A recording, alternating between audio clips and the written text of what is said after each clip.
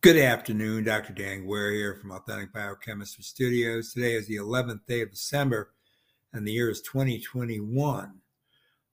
Let's get started right away. I've got a lot of material I want to cover in this audio lecture. Now, remember that the effects of melatonin in regard to the immune system can be either pro or anti-inflammatory. So they can be contrarian and not contradictory, depending on reception, right, and cell valence. So in general, though, melatonin tends to be associated with immune stimulation.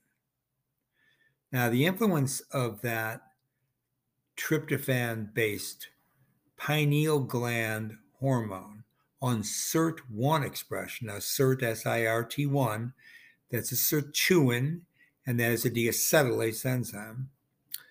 The influence of melatonin on that expression is revealed that there is a contrarian regulation, and it's evident that it's between tumor and non-tumor lineages. So by being strongly suppressive in cancer, melatonin mainly stimulated SIRT1 in non-transformed cells, especially in the context of aging. However, SIRT1 expression is distinct from its biological activity.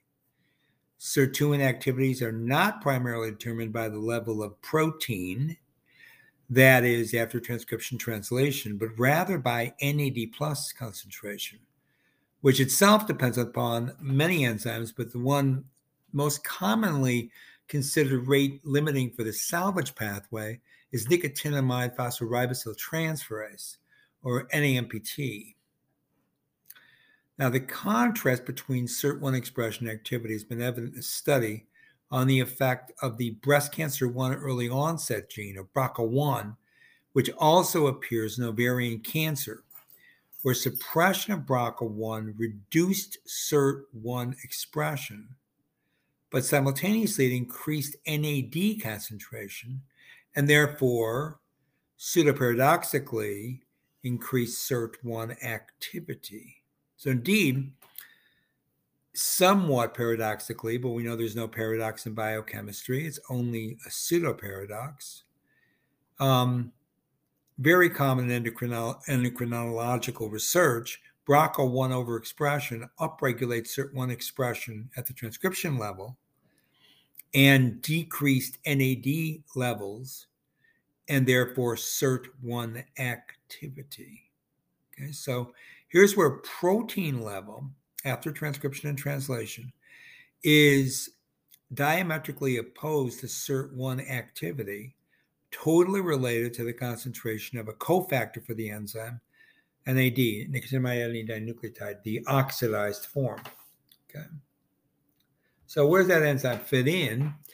Well, if you start out, this is the salvage pathway, so you start out with nicotinamide. The enzyme NAMPT, which is nicotinamide mononucleotide adenyl transferase, will take phosphoribosyl pyrophosphate, generate pyrophosphate, and nicotinamide mononucleotide. Okay, so now you have basically a ribose sugar added, a monophosphorylated ribose sugar added to the nicotinamide nucleotide. Now, the next enzyme will take ATP and it will add adenosine, making the dinucleotide. So that's how you make NAD, or nicotinamide adenine dinucleotide. And then the byproduct of that also is going to be pyrophosphate. Okay, so you understand it's a salvage pathway, and that seems to be really important for synthesizing NAD in certain systems, particularly where NAD is used for the sirtuin-1. So there's a divergence about SIRT1 that's associated with aging. SIRT1 expression is not generally shown to be decreased in the course of aging, but rather it's shown to increase. That is the level of expression of the polypeptide. Nevertheless, SIRT1 activity is found to be reduced, and again, somewhat paradoxically, but not genuinely so. It's because of the lowered NAD plus levels. However, doesn't mean that positive correlations between SIRT1 expression activity are always excluded in the context of aging. In a senescence accelerated mouse model called SAMP8, SIRT1 expression was found to be reduced relative to the widely isogenic control strain called SAMR1. Okay.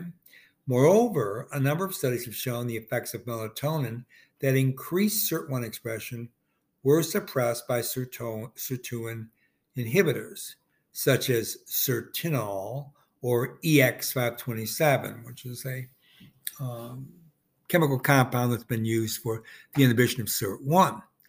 Therefore, all this tells us that mandatory requirements are to either determine SIRT1 activity and NAD concentration, and that's the most recommended way of determining SIRT1 activity, or at least test the effects of the inhibitors, which of course would be an indirect but yet rather precise method.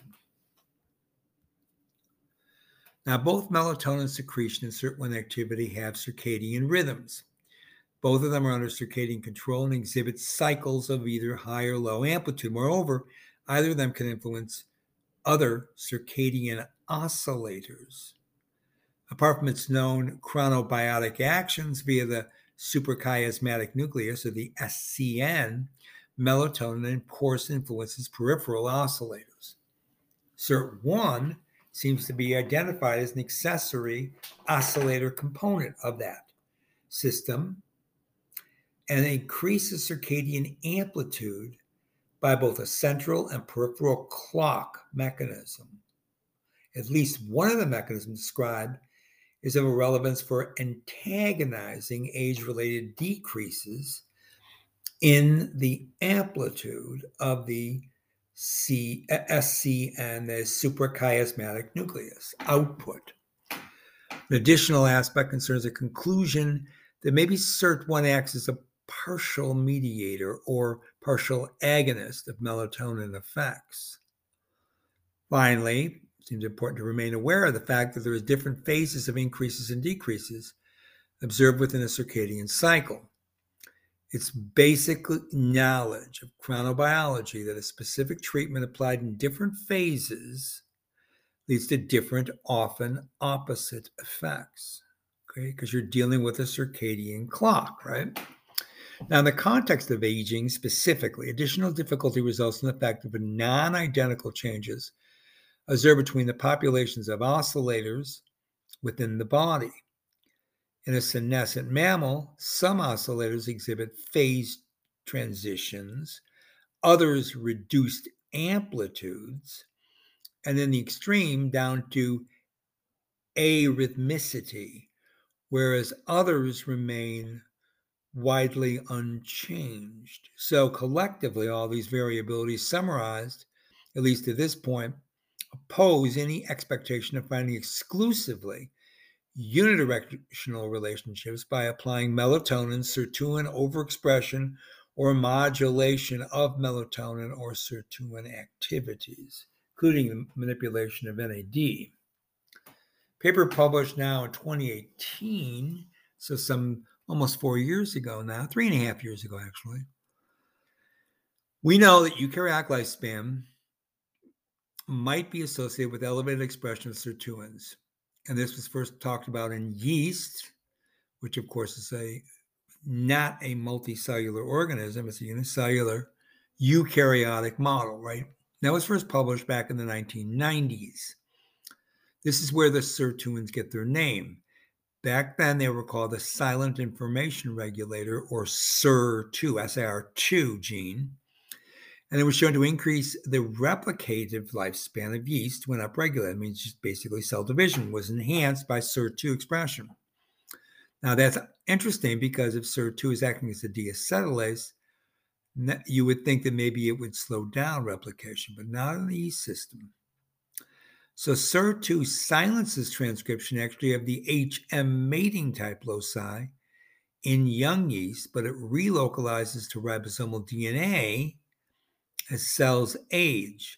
And that apparently prevents DNA damage that would contribute further to more yeast cellular aging. So upregulating the expression of SIR2 reduces DNA damage, this has been demonstrated, and increases the lifespan of the yeast cellular lineage.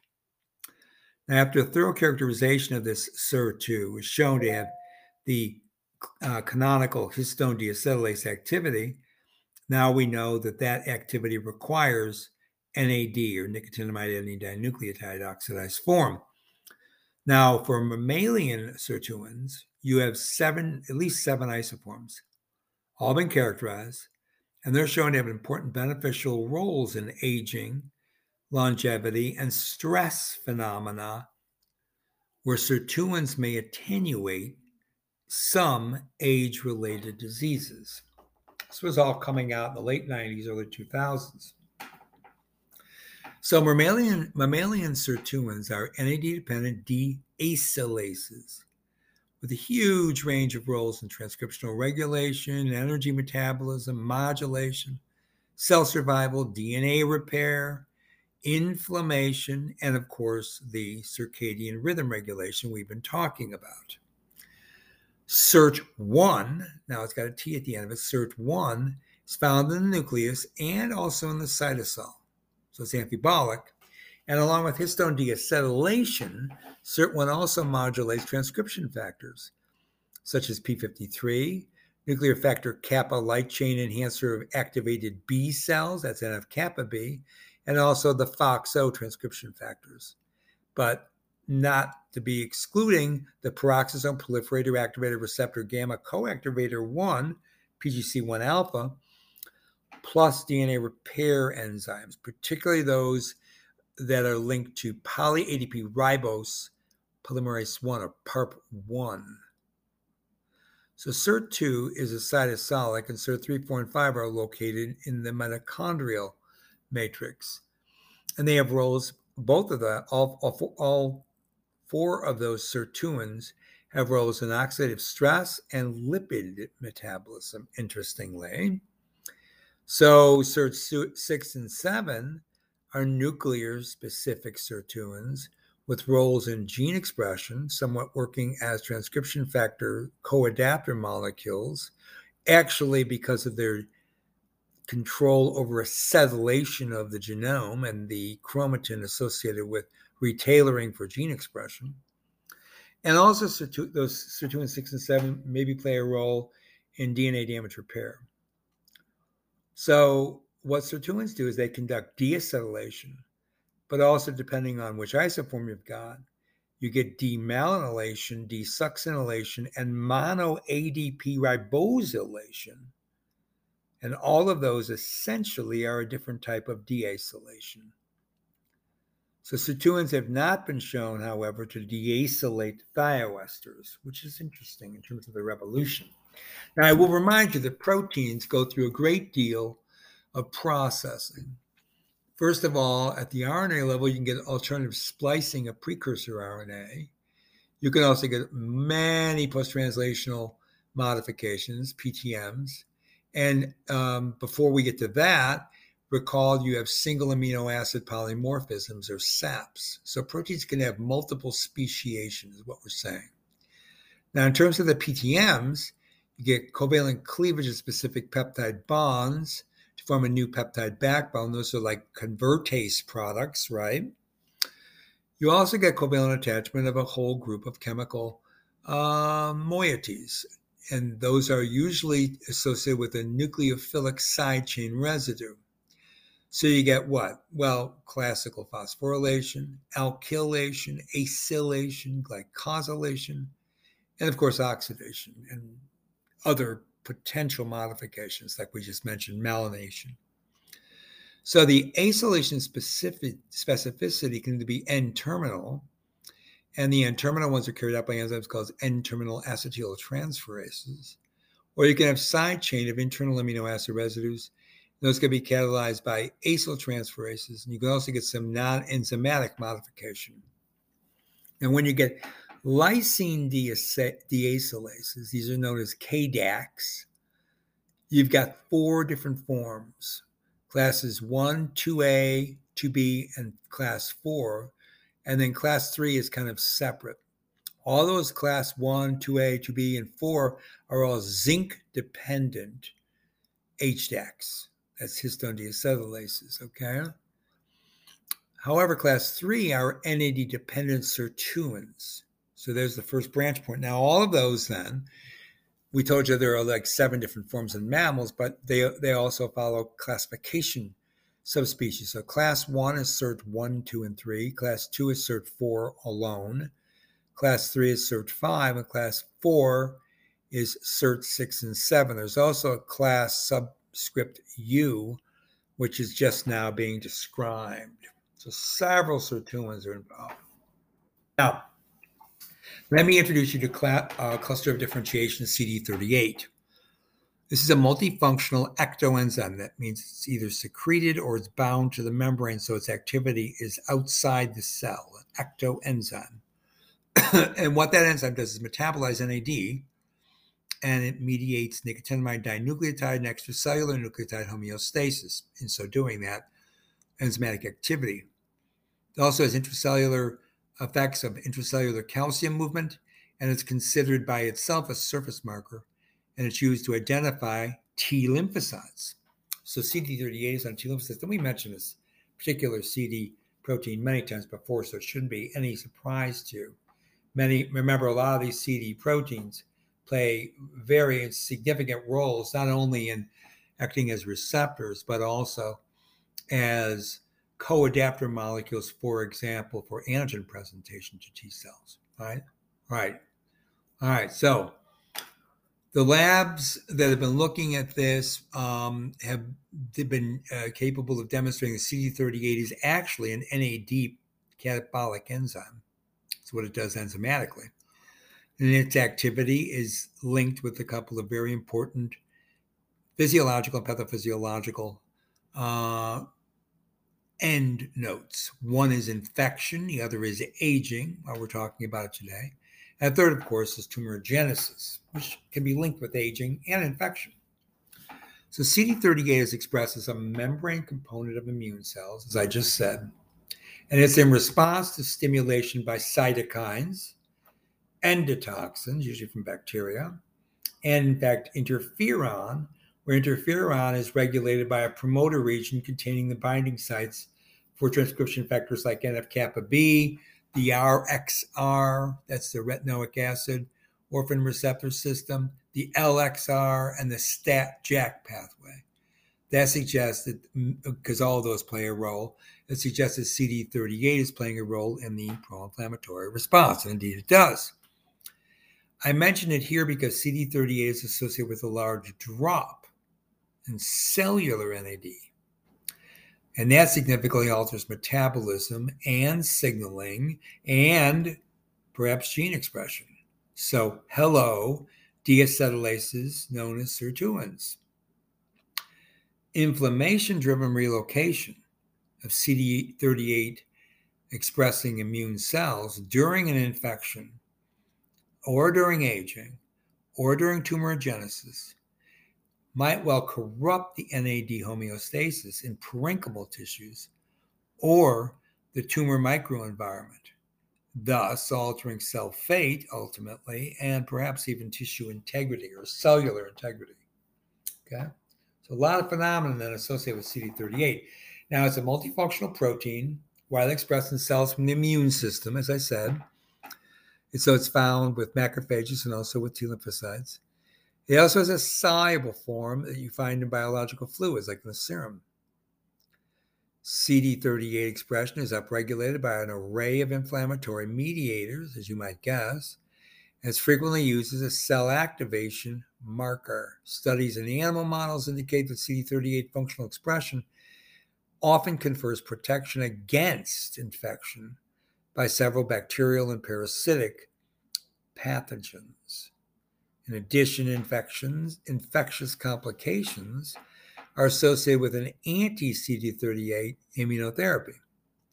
So, although CD38 displays a receptor and enzymatic activity, as we're saying, and that those contribute to the establishment of an effective immune response, more recent work has suggested that CD38 might also enhance the immunosuppressive potential of key regulatory leukocytes. Which ones? M2 macrophages and perhaps even Tregs. So keep in mind then that CD38 is associated with host defense, particularly associated with infection. Now, a paper published back in 2016 told us that CD38 is there positioned in the cellular membrane with its catalytic site facing toward the extracellular matrix. And it is a type 2 EO-IPSO. Over 90% of CD38 acts as an ecto-NADase, catabolizing beta NAD. Now, I will tell you this too. The nicotinamide moiety can occur in two orientations in its anomeric carbon, so it has two diastereoisomers. It's the beta nicotinamide diastereoisomer of NAD that we talk about when we're talking about biochemical pathways. That's the one that's biochemically relevant. Beta nicotinamide, because of that chiral center. Now, during aging, as aging increases, NAD levels drop, mitochondrial function drops, but CD38 levels increase. So as aging advances, CD38 increases. That means more NADase activity, right? Ecto-NADase activity. All this during aging. But of course, that means that NAD will drop. And because of that, it appears that mitochondrial function drops as we age. Okay? So given the abundance of intracellular NAD, you wonder what that extracellular catalytic site can do. Well, CD38 metabolizes extracellular NAD precursors like nicotinamide mononucleotide and nicotinamide riboside prior to their entry. These are all, of course, scavenger pathway intermediates. Prior to their entry to the cell, which ultimately supports NAD biosynthesis. Indeed, some labs have demonstrated that the ecto-NMNase activity of CD38 plays a really significant role in the regulation of nicotinamide nucleotides during aging. And this, of course, is all discovered and discussed in a murine model. You ask the question, why do NAD levels decrease with age? Well, could be that increased expression of that NADase CD38 is responsible for the NAD decline and ultimately for mitochondrial dysfunction, again, an older rodent model. And this seems to be a SIRT3 dependent association. So CD38 also metabolizes the NAD precursor, nicotinamide mononucleotide, which is said, and of course that would modulate the response to NAD replacement therapy, which is sometimes being suggested. All right. So full scope now. When you have NAD or NADP, that comes from the oxidation of either NADH or NADPH, you've got an N-ribosyl bond, right? And so CD38 will pass a water over that bond, and it will make ADP. It'll actually make three different products. It'll either then, after CD38 functions and you get NAD glycohydrolase activity, you will get an intermediate called ADPR. That's adenosine dinucleotide phosphoribosyl. That it'll generate that and free nicotinamide. CD38 working through the ADP ribosyl cyclase will make a cyclic ADP ribose phosphorylated form plus nicotinamide. And with a base exchange reaction, which is associated with DNA repair, as we might note, you make NAAD, which is nicotinamide acid adenine dinucleotide. So nicotinic acid adenine dinucleotide plus nicotinamide. So in addition to the NAD glycohydrolase and ecto-NADase activity of CD38, as I've stated, the enzyme catalyzes base exchange reaction. It's going to lead to the exchange of vitamin B3 bases. Now that reaction is optimal in the presence of excess nicotinamide analogs and it requires low pH. However, suggesting maybe being a phagolysosome, right? However, this reaction can also be catalyzed at physiological pH. That would be relevant then to associations in the nucleus or in the bulk cytoplasm, or also in the mitochondrion. Now, one of the potential molecules that can be generated by that reaction is this nicotinic acid derivative NADP. Okay, again, that is a nicotinic acid adenine dinucleotide. Also, keep in mind the base exchange reaction operates in vivo, and when in excess, nicotinamide analogs are therefore made available, right? Once that reaction is in full swing.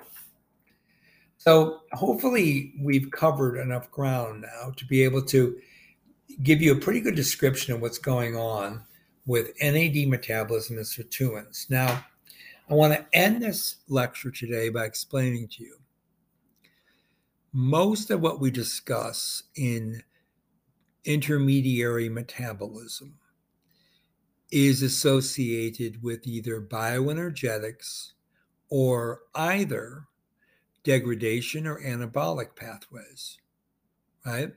Normally, when we're considering oxidation of nutrients like glucose, fatty acid, or amino acid, we're talking about oxidation of those carbon sources. And then that means, of course, the removal of electrons, and those electrons, along with a proton, end up into NAD to make NADH. Okay. Now, that NADH, gets reoxidized in the very first complex one of the electron transport chain back to NAD, and then electrons and protons generate that chemiosmotic gradient. Remember, the electrons are moving through then the quinone pool, and we talk about complex 2 and complex 3, 4, and finally ATP synthase complex 5, all embedded in the inner mitochondrial membrane, all associated with oxidative phosphorylation when the entire system is complete. And in that process, those electrons are driven to molecular oxygen in this aerobic system in humans to make H2O. So that's the most common consideration for NAD. NAD is involved then in redox too, of course. So not only in its oxidation to drive electrons and protons to make ATP, but the redox and quenching reactive oxygen species, where ultimately that final reductant isn't NADH, but NADPH, right? That's the final reducing agent in the cell. And we know that NAD and NADP can be in constant flux with each other via a transferase reaction, a nicotinamide transferase reaction. So the important issue here is to bring in the new flavor of understanding that NAD can be used for deacetylase and, in larger sense, deacylase reactions.